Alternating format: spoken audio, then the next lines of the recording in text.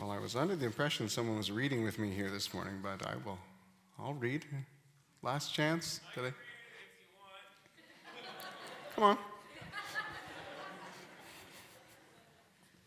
I wasn't asked, but I'll do it. You've been recruited now, so. All right, what am I reading? Here.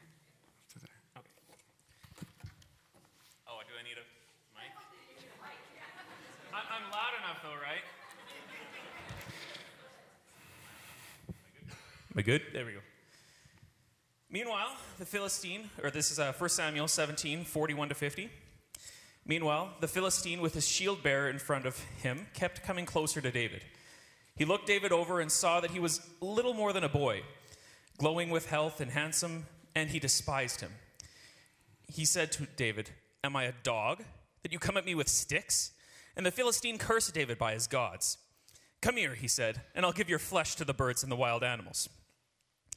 David said to the Philistine, "You come at me with sword and spear and javelin, but I come at you in the name of the Lord Almighty, the God of the armies of Israel, whom you have defied. This day the Lord will deliver you into my hands, and I'll strike you down and cut off your head.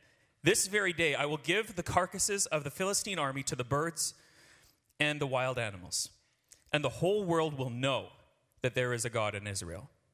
All those who gathered here will know that it is not by the sword or the spear that the Lord saves, but the battle is the Lord's, and he will give all of you into our hands." As the Philistines moved closer to attack him, David ran quickly toward the battle line to meet him. Reaching into his bag, he took out a stone. He slung it and struck the Philistine on the forehead. The stone sank into his forehead, and he fell face down on the ground. So David triumphed over the Philistine with a sling and a stone. Without a sword in his hand, he struck down the Philistine and killed him. And this is John 14, 9-14. Jesus answered, "Don't you know me, Philip? Even after I've been among you for such a long time, anyone who has seen me has seen the Father. How can you say, 'Show us the Father'? Don't you believe that I'm in the Father, and that the Father is in me? The words I say to you, I do not speak on my own authority. Rather, it is the Father living in me who is doing his work. Believe me when I say that I am in the Father, and the Father is in me. Or at least believe on the evidence of the works themselves.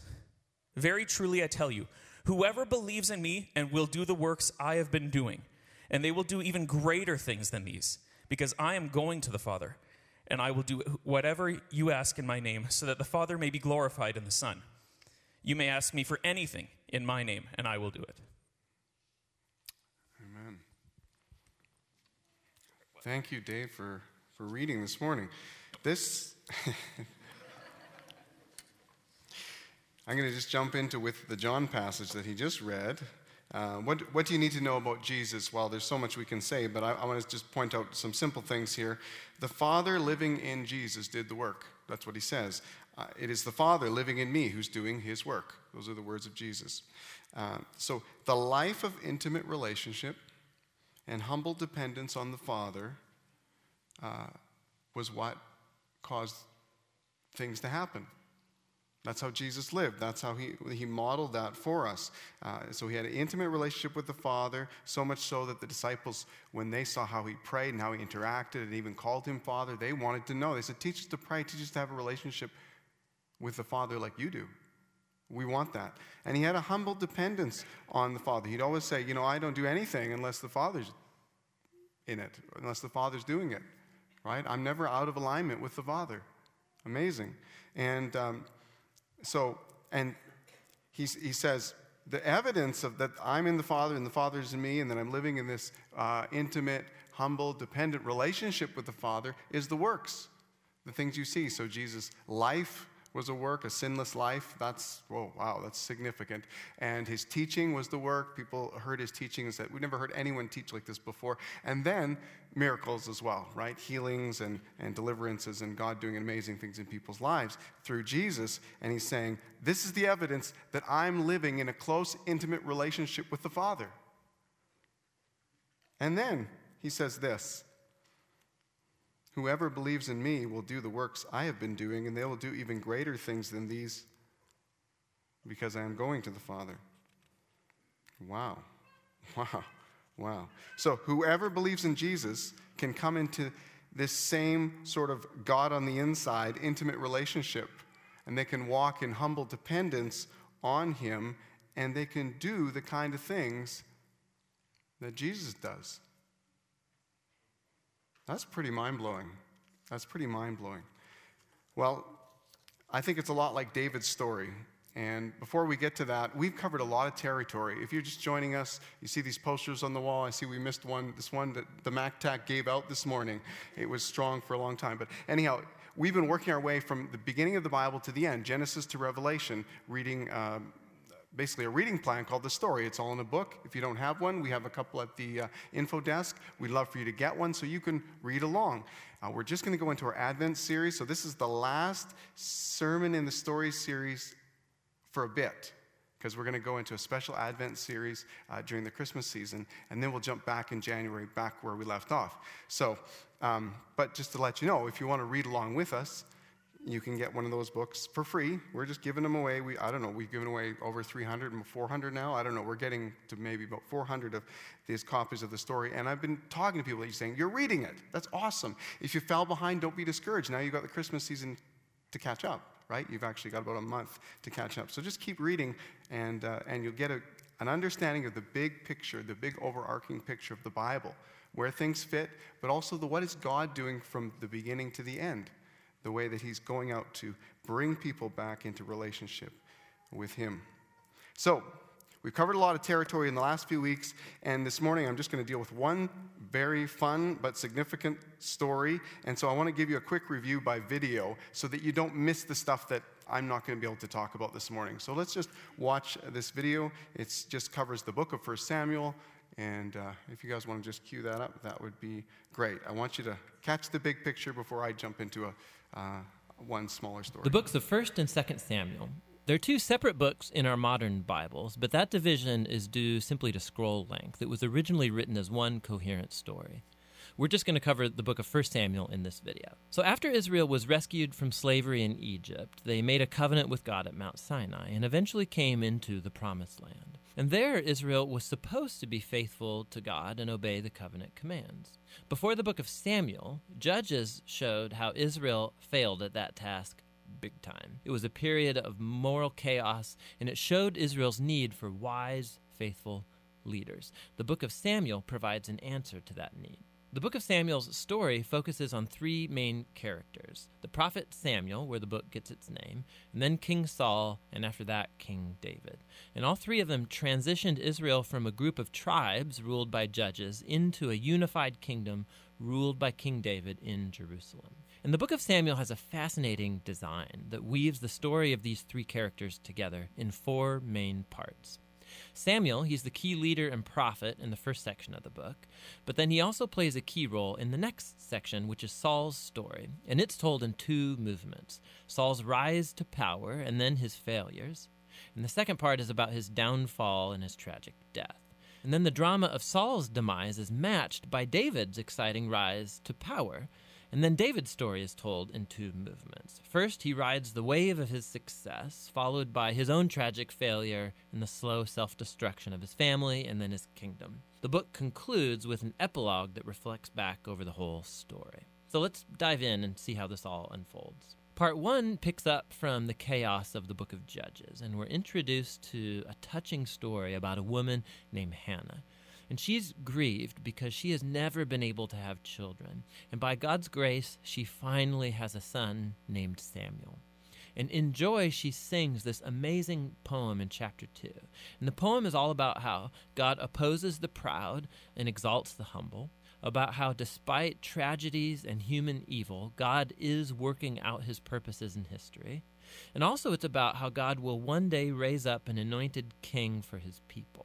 Now, Hannah's poem has been placed here at the beginning of the book to introduce these key themes that we're going to see throughout the whole story, like the next one. Samuel grows up and becomes a great prophet and leader for the people of Israel, at the same time that the Philistines rise to power as Israel's arch nemesis.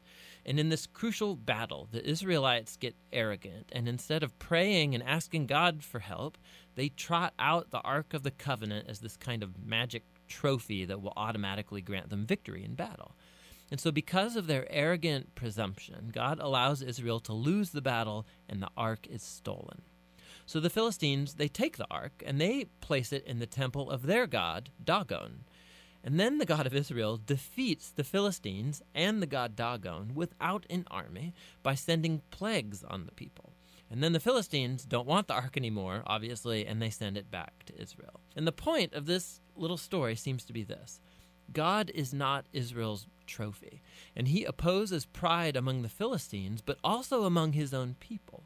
And so Israel needs to remain humble and obedient if they want to experience God's covenant blessing, which opens up into the next large section. The Israelites come to Samuel and they say, hey, we want a king like all the other nations have. Go find one for us. And so Samuel, he's kind of ticked off and he goes to consult with God. And God says, yes, their motives are all wrong, but if a king is what they want, give them one. And so we're introduced to the figure of Saul. Now, Saul is a tragic figure because he begins full of promise. He's tall, he's good-looking, he's a perfect candidate for a king. But he has deep character flaws. He's dishonest, he lacks integrity, and he seems incapable of acknowledging his own mistakes. And so these flaws become his downfall. He wins some battles at the beginning, but his flaws run so deep, he eventually disqualifies himself by blatantly disobeying God's commands. And so the aging Samuel confronts Saul and Israel.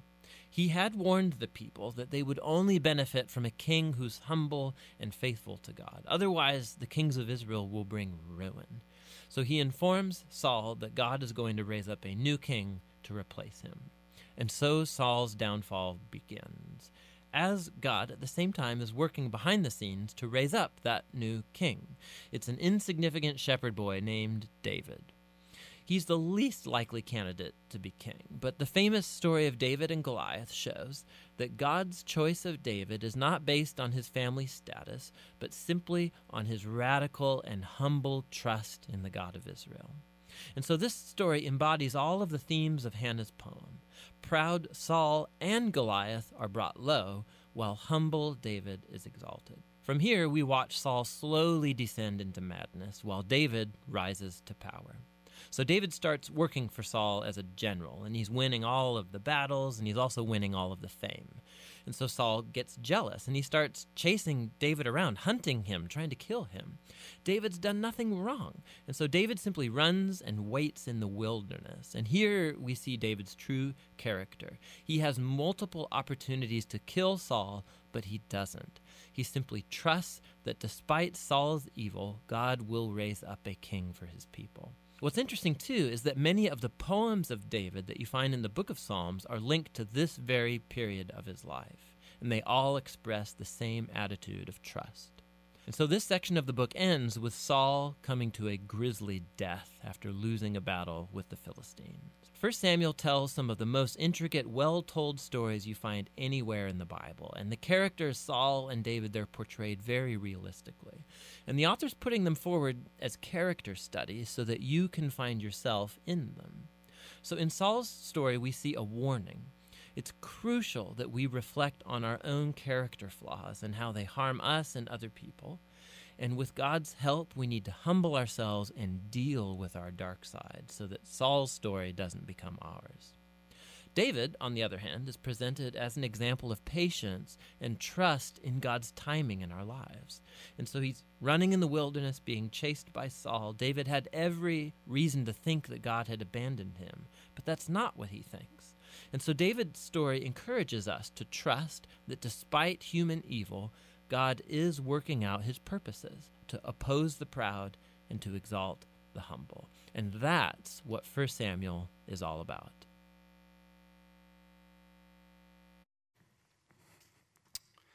All right, so that's a great overview, and now I'm going to dig right into one of every boy's favorite Bible story, David and Goliath.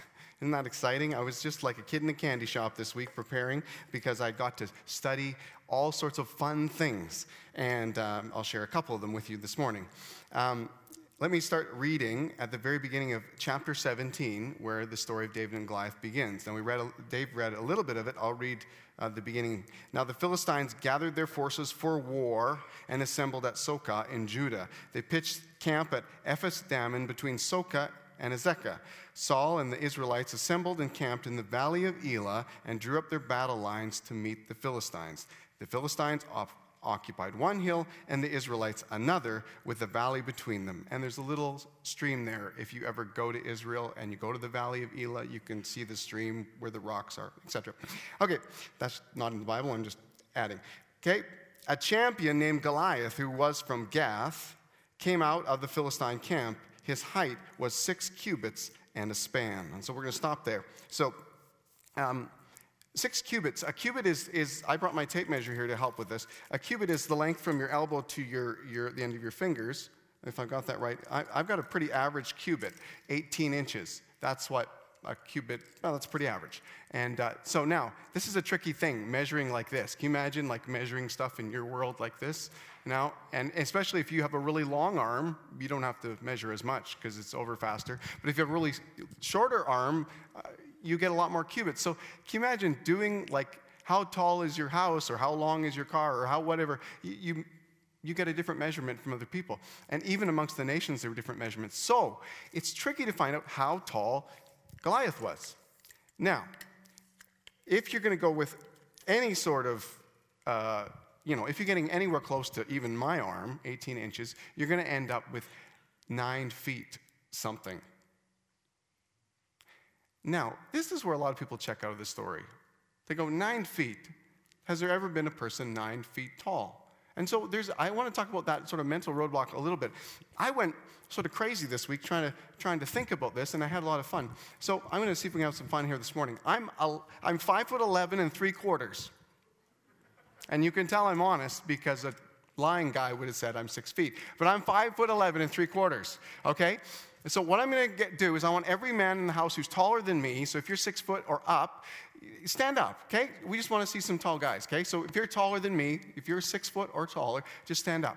Okay, so we got some tall guys. I wouldn't say giants, but we got some big guys, okay? So let's weed this out a little bit. If you're like 6 foot or 6'1", just sit down, okay? We want to get to the tallest guys, okay? Okay, we lost some of our tall guys. Okay, if you're 6'2" or 6'3", just sit down, okay? Whoa. All right, so this is the land of the giants, this section over here. So, Kyle, how tall are you? 6'4.5". 6'4.5". He's being super honest because he knows I've got the tape measure. Okay. He's lying. Yeah. How tall are you? 6'4". 6'4.5". I'm going to borrow you, okay, by a half an inch. Oh, okay. Oh, okay. Great. Are you willing? I don't want to do this against your will. Now, what I also need is, now they say that back in the days of David and Goliath, that the average man was, and you'll be excited to hear this, no matter what height you are, 5'3". They say 5'3". 5'3". So I'd really love a teenager to help me with this. I don't know if anyone is even close to that, but is there any guy, boy, you're like, or an adult, I'll take that too, but anyone who's close to 5'3", but I want a guy. Okay, because, give him a big. This is a leader. He is a confident man. I love what he's doing. Okay, so we're just going to check your credentials here. All right. Oh yeah, easily. Oh no, you're almost too tall for the sample. But well, I think you're like 5'5" almost. Am I? Well, yeah, you're still growing. You're still growing. Okay. So some people have said, okay, I want to get into a controversy really quickly. Some people have said that there's a scribal error in the text. And Christians have said this, and probably non-Christians have too. It's not 6 cubits and a span, which is like 6.5 cubits. It actually is a scribal error, and it's supposed to say 4 cubits and a half, 4.5. Right? So instead of saying Goliath was 9 feet tall, they're saying that he was only about 6'9". 6'9". But that if the average warrior in the Israelite army was shorter than JJ, right, 5'3", he would still seem like a giant. Now, the gap between you guys is not as big as 5'3" to 6'9", because what did you say? You were 6'4.5"? Yeah. Okay, so this is only about a foot gap, right, roughly here, instead of 1.5 feet, okay?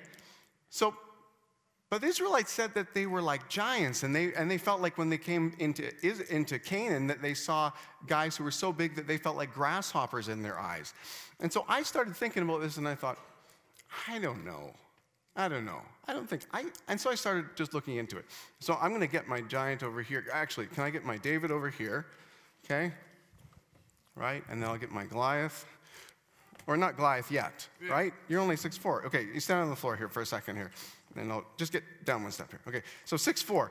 So I started researching tall men, right? In the NFL, there's never been a man taller than 6'10". Did you know that? Too Tall Jones, he did I think he was also in police academy. Anyhow, he was 6'10". So let me see where I can find 6'10" here. Right about there. Okay, so you're not quite there. Can you step up a step so you can be Too Tall Jones for me? Okay, well, actually, you exceeded that. Now you're sort of Shaquille O'Neal. Okay, that's fine. Okay, so now we're into NBA players. So he's, Shaquille O'Neal, 7'1". There's lots of NBA players who are 7'1" or more. In fact, if we want to get to really big NBA players, you're going to have to go up another step probably. Okay, so now we're getting, we passed Yao Ming, which is 7'5". And there's some other guys in there, they're 7'7". But I really only wanted guys who could be warriors. So Shaq, he's built like a tank. Some of the NFL players, one guy was 410 pounds, a lineman. I was like, whoa, that's like to be able to move on an NFL field, like you got to be really mobile. At 410 pounds, that's a warrior, right? Shaq's, I think he would be fierce in combat. If you took him to ancient Israel and put armor on him, you'd be scared of him. Yao Ming, I think you'd be scared of him. He's only 325 pounds. He's on the light side for giants, but that's not bad. Shaq at 370 is maybe a bit better. Anyhow, so then I thought, okay, well, let's go a little bit further from here. And you know what? What's neat about what happens after this is one of the fan favorite giants of all time. Most of us know who he is. He's from the movie The Princess Bride, and he is Andre the Giant. Well, to get to Andre the Giant, you've got to be 7'5", the same as Yao Ming, roughly. So are we there yet? 1, 2. Yeah, you're actually a little bit exceeding it. So don't go any higher yet. Okay.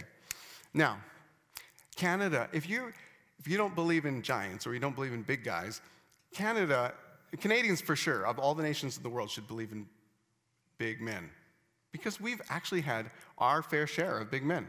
Do you know that? In fact, the most. The Guinness Book of Records lists, what would they call him? The Cape Breton giant. What was his last name? I can't remember his name. He's got his Scottish name, McCaskill or something. But he was 7'9", I believe. He was 7'9", and he was the only giant, they say, that at that range or higher, that it wasn't some form of thyroid gone crazy or whatever that caused him to be that tall. It was just pure genetics. So he's the tallest guy on the world list of, if you go to Wikipedia, you can find this, who actually just was naturally that. He was normal proportions. There was no thyroid causing him to, because there's lots of that, right? There's lots of that. So I thought that was cool because he was just naturally that tall. So he was 7'9". He was a strong man. He did all sorts of feats of strength. He would walk around with a 300-pound barrel under either arm and just walk around like that. Eventually the circus heard of him and they took him around the world. Eventually he ended up actually in England performing for Queen Victoria. So this is 1800s. But he could lift. The big thing they talked about was he would lift an anchor.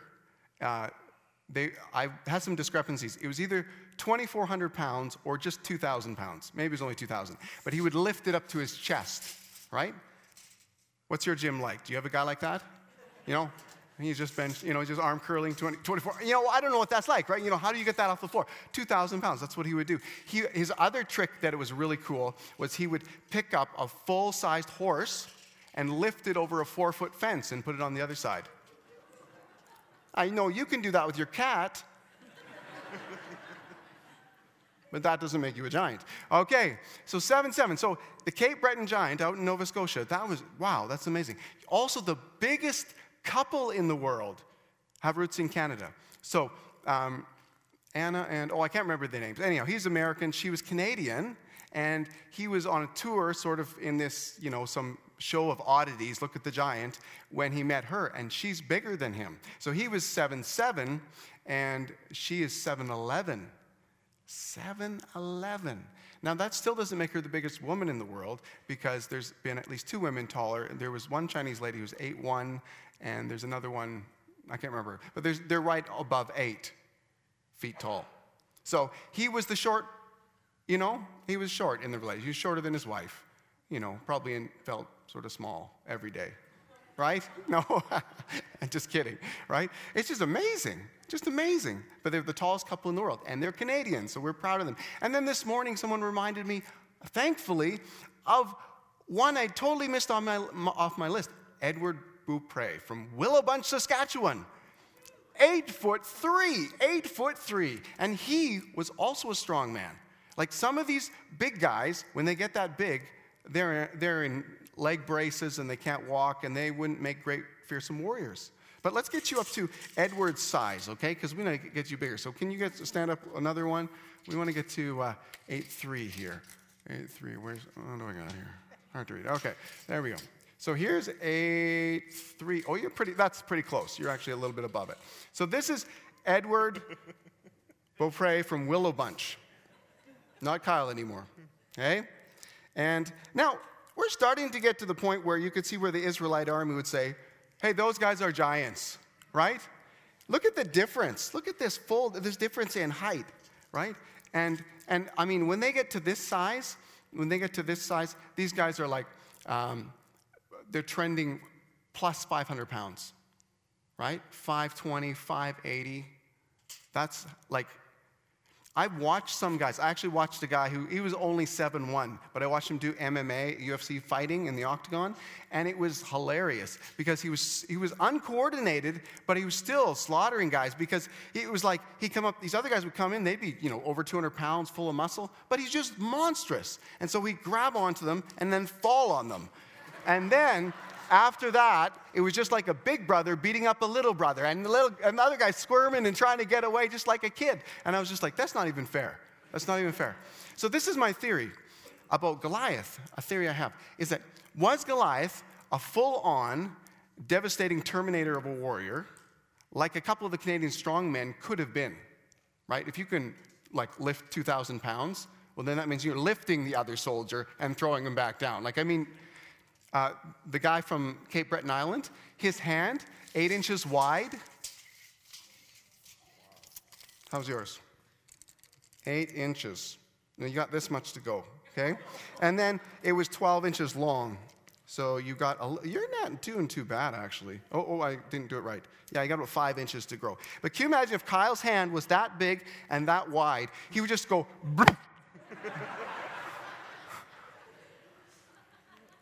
But these are people from Canada, right? The guy from Cape Breton Island, I studied him the most because I thought he was the biggest Canadian until I forgot about Edward Beaupre. But let me see. His shoulders were 44 inches wide. That's his shoulders. And he was not misformed in any way. He had normal, dimensions. And he had the strength to match. Wow, I mean, where do you get a jacket, right? Seriously, that's amazing. That's amazing. That's how wide his shoulders were. So, I don't think Goliath was 6'9". I'm just throwing it out there. Okay, so the tallest guy in the world on record. Now, note, I'll say on record because all the records I'm reading is only measuring the last couple hundred years. You go to Wikipedia, they got stuff that got measured in the last couple hundred years. He's 8'11", Robert Waldlow. He's an American. Now, I don't think he would have made a terribly good warrior because he was a little weak. You have to step up one here. You have to step. Can you step up one more? And come closer here to our Israelite, David, down here. So, there you go. There's 8'11". And at this point, Kyle is standing about the right height for Goliath, roughly. You're standing about 9'1" or 2" right there. Okay? 9'1" or 2". So, okay. So if you ran into the tallest man in the American, Robert Waldlow, Ladlow, whatever, I can't remember his name, this is pretty much what you'd be looking at. And if you ran into Goliath, very similar. The difference was Robert Ladlow at no point in his time was ever enlisted in the military, right? I think some of these giants were like the strong men. And I think some of them were just enlisted because they were super intimidating. In fact, the Bible tells a story about a guy who was pretty big, an Egyptian, and he was 7'5". And he loses a battle to a much shorter guy. And how does he lose the battle? The shorter guy comes in with a staff, okay? So a normal Israelite warrior, tough guy, comes in with a staff. He's got a full-on spear. You know what he does? Is he lets him, it doesn't say the play-by-play, but basically it says that when he tries to get him, I don't know, he must dodge or something, and then he steals the guy's spear. So he must have been a bit clumsy for his, he didn't have the best coordination. And then the small guy just stabs him right back with his own spear. That's how the battle goes. And that's one of the very few in the Bible where they tell you his cubits, right? He was a 5-cubit man, right? Or 5.5. Anyhow, so some of them might have been clumsy, but still great for intimidation. And some of them might have been full-on Terminators. I think it's open. Now, why do I believe in the bigger Goliath? I believe, well, a few things. The Bible told me so. That's a pretty easy one. But let me give you a couple more. There's a record in the Egyptian, the Egyptians kept an amazing record. The Canaanites didn't, and the Philistines didn't. So there's not a lot about the Philistines. There's record that they lived and they existed since the 1990s. Archaeology finally caught up with that one. But the Egyptians kept this record, and I'm just going to read it to you out of their, it's a quote out of, what's the document? The text entitled, The Craft of the Scribes in 1250 BC, which was used, so this was just before the time of David, okay? Before the time of David. This was used to train Egyptian scribes. It discusses a Canaanite mountain pass during a past battle. And this is what they wrote. They said, the face of the pass is dangerous with Shasu. That was their name for the Philistines. The face of the pass is dangerous with Shasu, hidden under the bushes. Big bushes, right? Some of them are 4 or 5 cubits, nose to foot. Why would you measure nose to foot? I don't know, Egyptians, okay? With wild faces. Egyptian cubits were longer than Hebrew common cubits. They were more like 20, almost 21 inches. And so a Shasu, or a Philistine, in their records, would have measured somewhere between 6'10". So think of Kyle on the first step, all the way up to 8'7". Almost as tall as the tallest man in modern history, who's 8'11", right? But they're saying the bushes are full of these dudes, these really big guys. Now, this isn't the Bible saying this. This is the Egyptian records who kept really good records. So I believe in a full-size Goliath.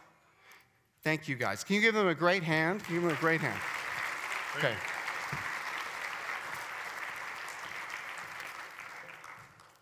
So let's go on. Oh, I'll give you one more. So here's my summary on that. I believe in a full-size Goliath because we've only kept record for a few hundred years, and we managed to get guys almost his size, and some of them who are almost his size would be serious warriors, right? They end up going in the Barnum and Bailey circuses, right? Like the guy from Willowbunch and like the guy from Cape Breton Island. They end up going with the circuses because there was maybe no need at that time for a great warrior to intimidate the enemy and then crush them with his big hands, right? But I believe that Goliath was the full height that the scriptures say. I believe that he was 9 foot something, depending on how long you're measuring, and that he was an intimidating presence. He had a bronze helmet on his head and wore a coat of scale armor and bronze weighing 5,000 shekels. How do they know this? Because they got all this stuff after the battle. Right? They know the measurements because after the battle this was their plunder. On his legs were bronze greaves, and a bronze javelin was slung on his back. His spear shaft was like a weaver's rod, and its iron point weighed 600 shekels. I think that's 15 pounds. So the point of the spear, 15 pounds. That's a really heavy end of the spear. His shield bearer went ahead of him. So he's not even carrying his own shield. The shield bearer is going ahead of him. And Goliath stood and shouted to the ranks of Israel, "Why do you come out and line up for battle? Am I not a Philistine? And are you not the servants of Saul? Choose a man and have him come down to me. If he's able to fight and kill me, we will become your subjects. But if I overcome him and kill him, you will become our subjects and serve us." Then the Philistines said, "This day I defy the armies of Israel. Give me a man and let us fight each other." On hearing the Philistines' words, Saul and all the Israelites were dismayed and terrified.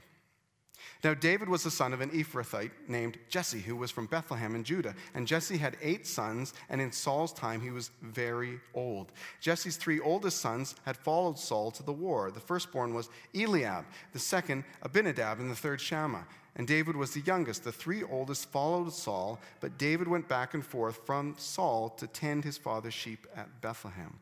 For 40 days the Philistines came forward every morning and every evening and took his stand. Now Jesse said to his son David, this is back at home, "Take this ephah of roasted grain and these 10 loaves of bread for your brothers and hurry to their camp. Take along these 10 cheeses." Cheeses? Can you say it like that as plural? "Take along these 10 cheeses to the commander of their unit. See how your brothers are and bring back some assurance from them." Right? He's a worried dad and he's sending his son as a messenger. "They are with Saul and all the men of Israel in the valley of Elah fighting against the Philistines." Early in the morning, David left the flock in the care of a shepherd, loaded up and set out as Jesse had directed. He reached the camp as the army was going out to battle positions, shouting the war cry. Israel and the Philistines were drawing up their lines facing each other. David left his things with the keeper of supplies, ran to the battle lines, and asked his brothers how they were, just like his dad told him to. As he was talking with them, Goliath, the Philistine champion from Gath, stepped out from his lines, shouted his usual defiance, and David heard it. Whenever the Israelites saw the man, they all fled from him in great fear. And now the Israelites had been saying, "Do you see how this man keeps coming out? He comes out to defy Israel. The king will give great wealth to the man who kills him. He will also give him his daughter in marriage and will exempt his family from taxes in Israel." David asked the men standing near him, "What will be done for the man who kills this Philistine and removes this disgrace from Israel? And who is this uncircumcised Philistine that he should defy the armies of the living God?" They repeated to him what they'd been saying and told him, "This is what will be done for the man who kills him." When Eliab, David's oldest brother, heard him speaking with the men, he burned with anger at him and asked, "Why have you come down here? And with whom did you leave those few sheep in the wilderness? I know how conceited you are and how wicked your heart is. You came down only to watch the battle." Now, it's an interesting story. Since we know the end of the story, we know he didn't just come down to watch the battle. In fact, David had it in his heart to win the battle. But this is older brother talk, and if you've been a younger brother or an older brother, you know exactly what this is like. "Now, what have I done?" said David. "Can't I even speak?" Younger brother talk. Then he turned away to someone else and brought up the same matter, and men answered him as before. What David said was overheard and reported to Saul, and Saul sent for him. And David said to Saul, let no one lose heart on account of this Philistine. Your servant will go and fight him." And Saul replied, "You are not able to go out against this Philistine and fight him. You're only a young man, and he has been a warrior from his youth." Hey, this leads a little bit to my theory here. He's been a warrior since his youth. Now, some of the big men stories I was reading, some of these guys at age 11, some of the guys I listed, they're like 6'6". Now, if the average height is 5'3", and you got an 11-year-old who's 6'6", you say, "Hi, we see some potential." Let me give you a perspective, another measurement perspective. I should have had JJ and me stand together.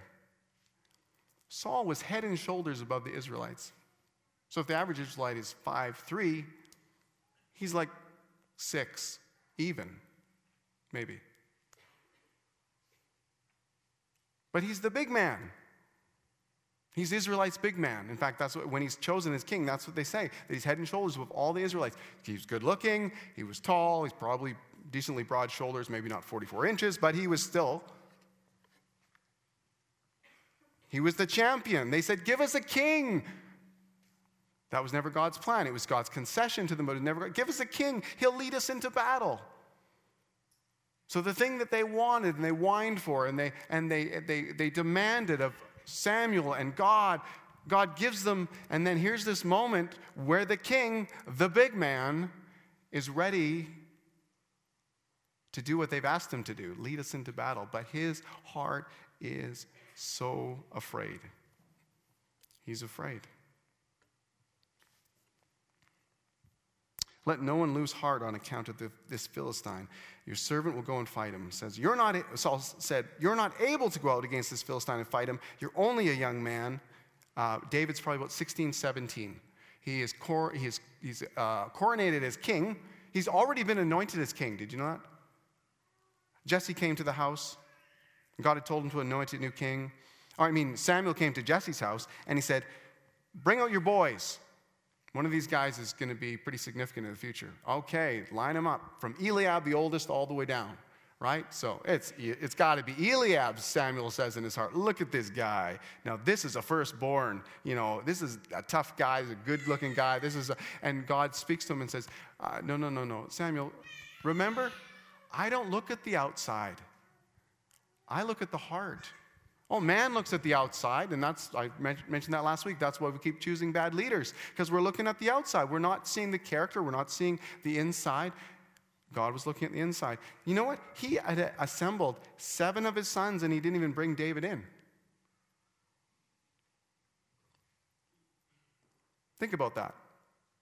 Samuel's coming. Oh, this is going to be big. Guys, get your muscle shirts on, whatever, get ready for this moment, show that, we got a strong family and we're really, David's popping around. Hey, what do you want me to do? Go take care of those sheep. We're doing important stuff here. Get going. And he goes down the line, 7 sons, and he gets to the end and he says, this is funny. I came here to anoint someone as king and God won't let me anoint any of these 7. Is there any chance that you've actually missed one? Do you happen to have another son? Oh, yeah, there's the runt of the litter. Some actual commentators say that the word used there's the littlest, there's the smallest, could be potentially translated runt. Oh, he's just out there. Well, we're not going to sit down until he comes. And then Samuel anoints him as king, pours oil over his head. Now, that would be weird for all the brothers, especially Eliab, the oldest, right? It's like, what? Seriously? That punk? That little brother? So he's 16 when he comes to the battle here. 16, maybe 17. He's been anointed as king, but he's not king. Saul's king. And he won't be king until he's 30. That's a pretty long journey in waiting for your moment, right? It's like Simba singing, just can't wait to be king. You know that song? Anyhow, he had a lot of years to sing that song, because it didn't happen for a long time. David said to Saul, your servant has been keeping his father's sheep. And this is the moment. David believes. And now he's going to try his absolute best to help Saul believe, who's not believing, right? David said to Saul, if Saul believed, he would have put his armor on and went out and fought. But he doesn't believe. And so David says to Saul, your servant has been keeping his father's sheep. So far, not a great resume, right? I can keep sheep. Oh, good. When a lion or bear came and carried off a sheep from the flock, I went after it, struck it, and rescued the sheep from its mouth. When it turned on me, I seized it by its hair, struck it, and killed it. Your servant has killed both the lion and the bear. This uncircumcised Philistine will be like one of them because he's defied the armies of the living God. The Lord who rescued me from the paw of the lion and the paw of the bear will rescue me from the hand of this Philistine. Now, when I was reading that this week, I thought, I just can't stop. I have to Google search anybody who's ever fought a lion or a bear. That's another level of, fighting a bear, fighting a lion. There's a ton of stories about fighting them, but killing them, there's not as many, right? People have killed those kind of animals with spears or with different weapons, but just to go hand to hand, seriously. So I read the 2 stories that interested me the most. The first one was a guy from Colorado. He was a jogger in the mountains. A mountain lion comes out. It's not as big as it could have been. It's sort of like, a teenager mountain lion, big enough to hunt, but not quite as big as it might have grown. But it full-on attacks him, and he has this battle to the death with this mountain lion. And in the end, he chokes it out.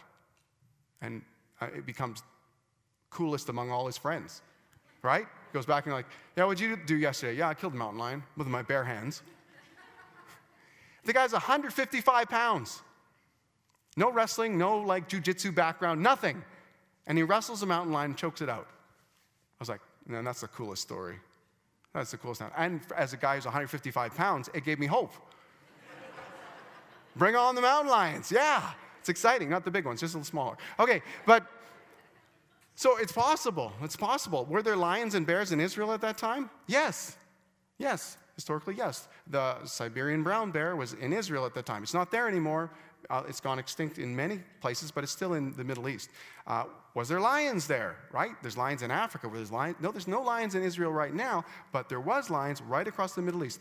The Asiatic lion, which is like, if you've ever watched The Lion King, Mufasa is like an African lion, big golden mane, very muscular body, could take down a water buffalo. And then there's Scar, and he's darker, smaller mane, sort of leaner body, not as much muscle, and he could take down a small deer. You know, that's sort of the comparison that they make. You know, there's almost no Asiatic lions left in the world. The only place they're left in the world is in India. There was 10 or 20 of them a number of years ago, but then the Indian people did an amazing job of conservation, and now there's 500. So there still is Asiatic lions today, and that would have probably been the type that David would have fought. Now, how do you know, a guy choked out a mountain lion. I think how did David do it? Well, it's a miracle. He said so. The Lord rescued me from the paw of the lion and the paw of the bear. So so people can beat lions. People can beat bears. In fact, I'll show you a video really quickly about that. But I want you to believe that that can happen. But I still think these are miracles, and David says they are. In fact, if you do lion and bear back to back, odds are you're going to lose one of those. Can we show the bear video? This is a Canadian again. I love Canadians. They're tall, they're strong, and they do crazy things. Can we see if we can pull this one up? Full of teeth coming at you. It's pretty scary. Like a lot of loggers, Jesse Mengler is used to seeing bears, but he has never once thought one would attack him or that he would live to tell the tale.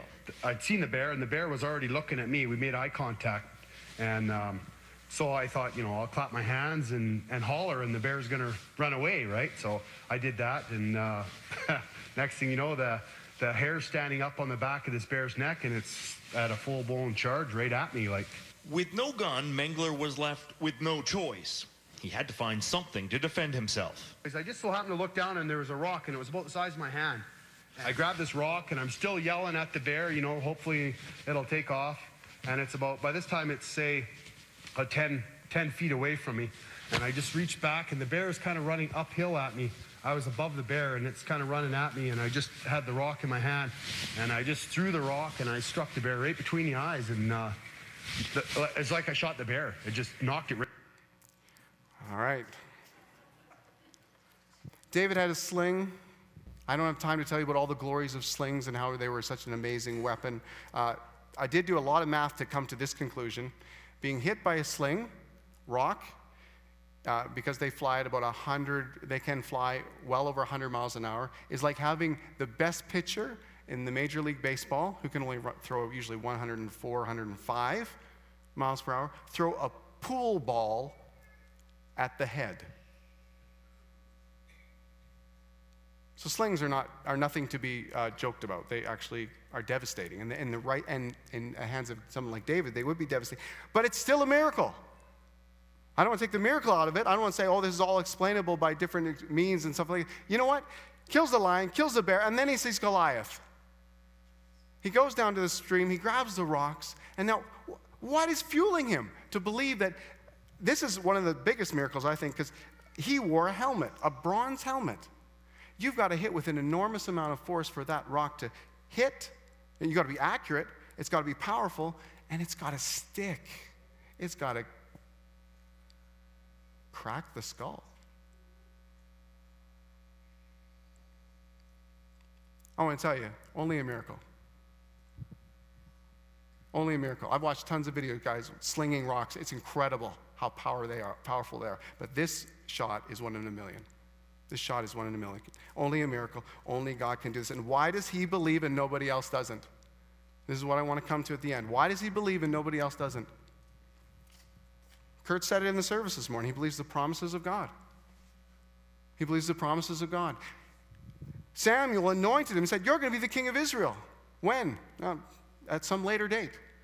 Okay. Well, if that's true, then this Philistine and this army is not the end of Israel. In fact, if this guy's in the way of what God has said will be, it's nothing for God to flick him out of the way. And so here is an army. Here's Saul. He should have put his own armor on and gone to battle. Here is this whole army quaking in fear. They've lost fear. They have seen miracles. They know what God has done to take them out of Egypt. They know how he's led them to the promised land. He's provided for them. Just recently, they saw Jonathan and his armor bearer take down a whole Philistine garrison, another miracle.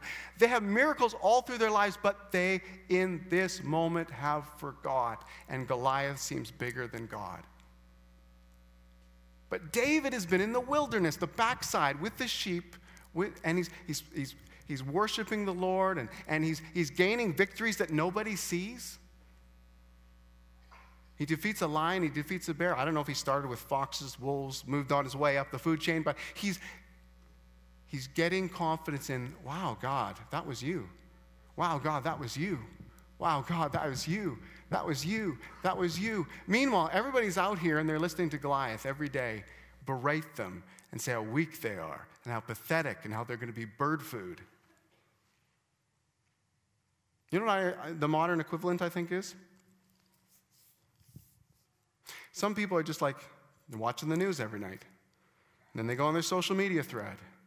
And they're like, God, what are you doing in the world today? It just seems hopeless. It seems discouraging. I just feel like the Goliaths are everywhere.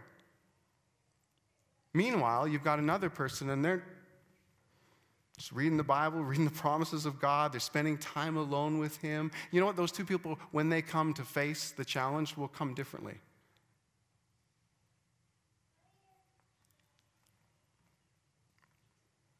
When I need faith to rise up in me, when I need heart to rise up in me, I don't always do it, but it's happened several times where I'm like, Lord, I'm dry, I'm weary, I'm tired, I don't have a lot of faith.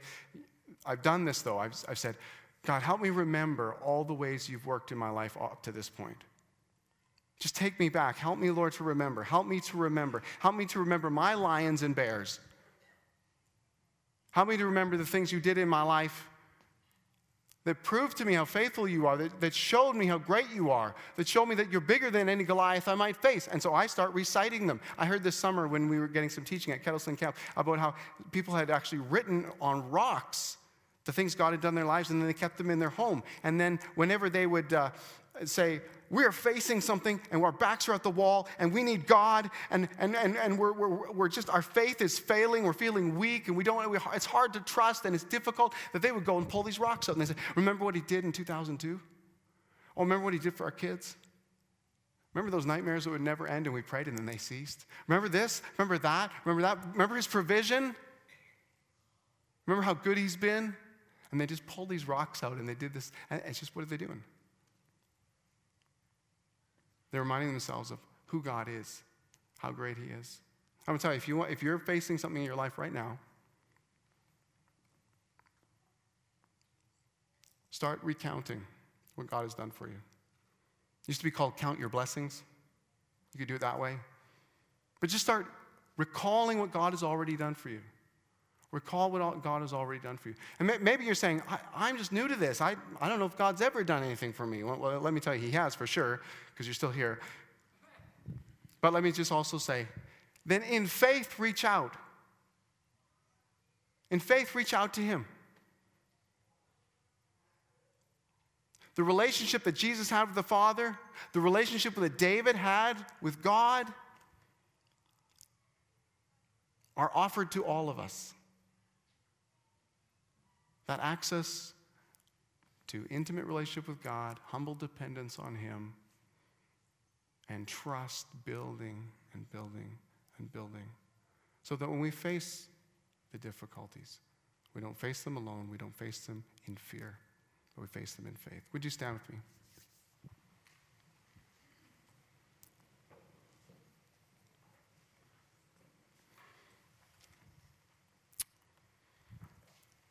I want to pray for you, but first, what's the Goliath in your life? Is it front and center as we were talking? Did it come to your mind? Maybe the Holy Spirit just prompted you and said, yeah, I'm facing it.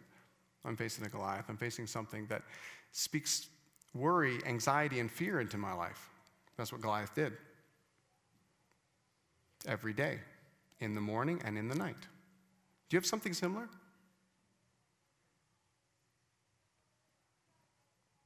If you do, I think God wants to speak courage into your life. But it's not just courage like, be courage. It's courage based on his promises of who he is to you and who he is in the world.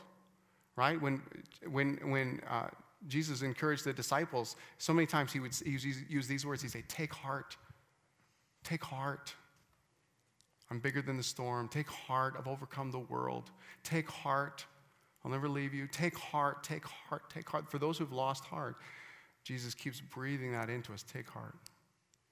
And maybe that's what you need today. You just say, I need Jesus speaking to me and telling me to take heart in my situation, in my circumstance. Well, I want to just pray that over you this morning. Would you just agree with me this morning? Lord, I pray for everyone who's facing a giant-sized thing. And especially if it keeps speaking fear into their lives. I pray that voice would be silenced. It would be dulled. It would be negated by the voice of our Savior, the one who speaks confidence into us because of who he is. Lord, we want to have your voice loud and clear. And when you say, take heart, that we would take heart because of who you are. Lord, you're bigger than this thing. You're bigger than this situation. We want to declare that today. We want to tell our own souls to bless the Lord because you're bigger. And so we bless you. We praise you. We give credit to you. You are bigger. Lord, thank you. For many of us, we can pull back those stones of the past and say, look at this, look at this, look at this. Just like David did. But Lord, right now, this seems like a bigger hill than the ones in the past. But we know because of your track record, someday, by faith, we'll look back on this one and say, oh, what was I worrying about? God is so great. God is so faithful. God is so big. So God, we are going to just press forward with faith into the future and believe you for who you are. A great God who has great compassion on all who struggle, on all who doubt, all who have difficulty in this life. And Lord, we reach out to you. Lord, we want to walk with you. We want that intimacy. We want that closeness. We want that trust and belief. And we don't want to walk in fear. So I pray we just look at you, get our eyes fixed on you, off of the circumstances, and begin to walk. In the name of Jesus. Amen.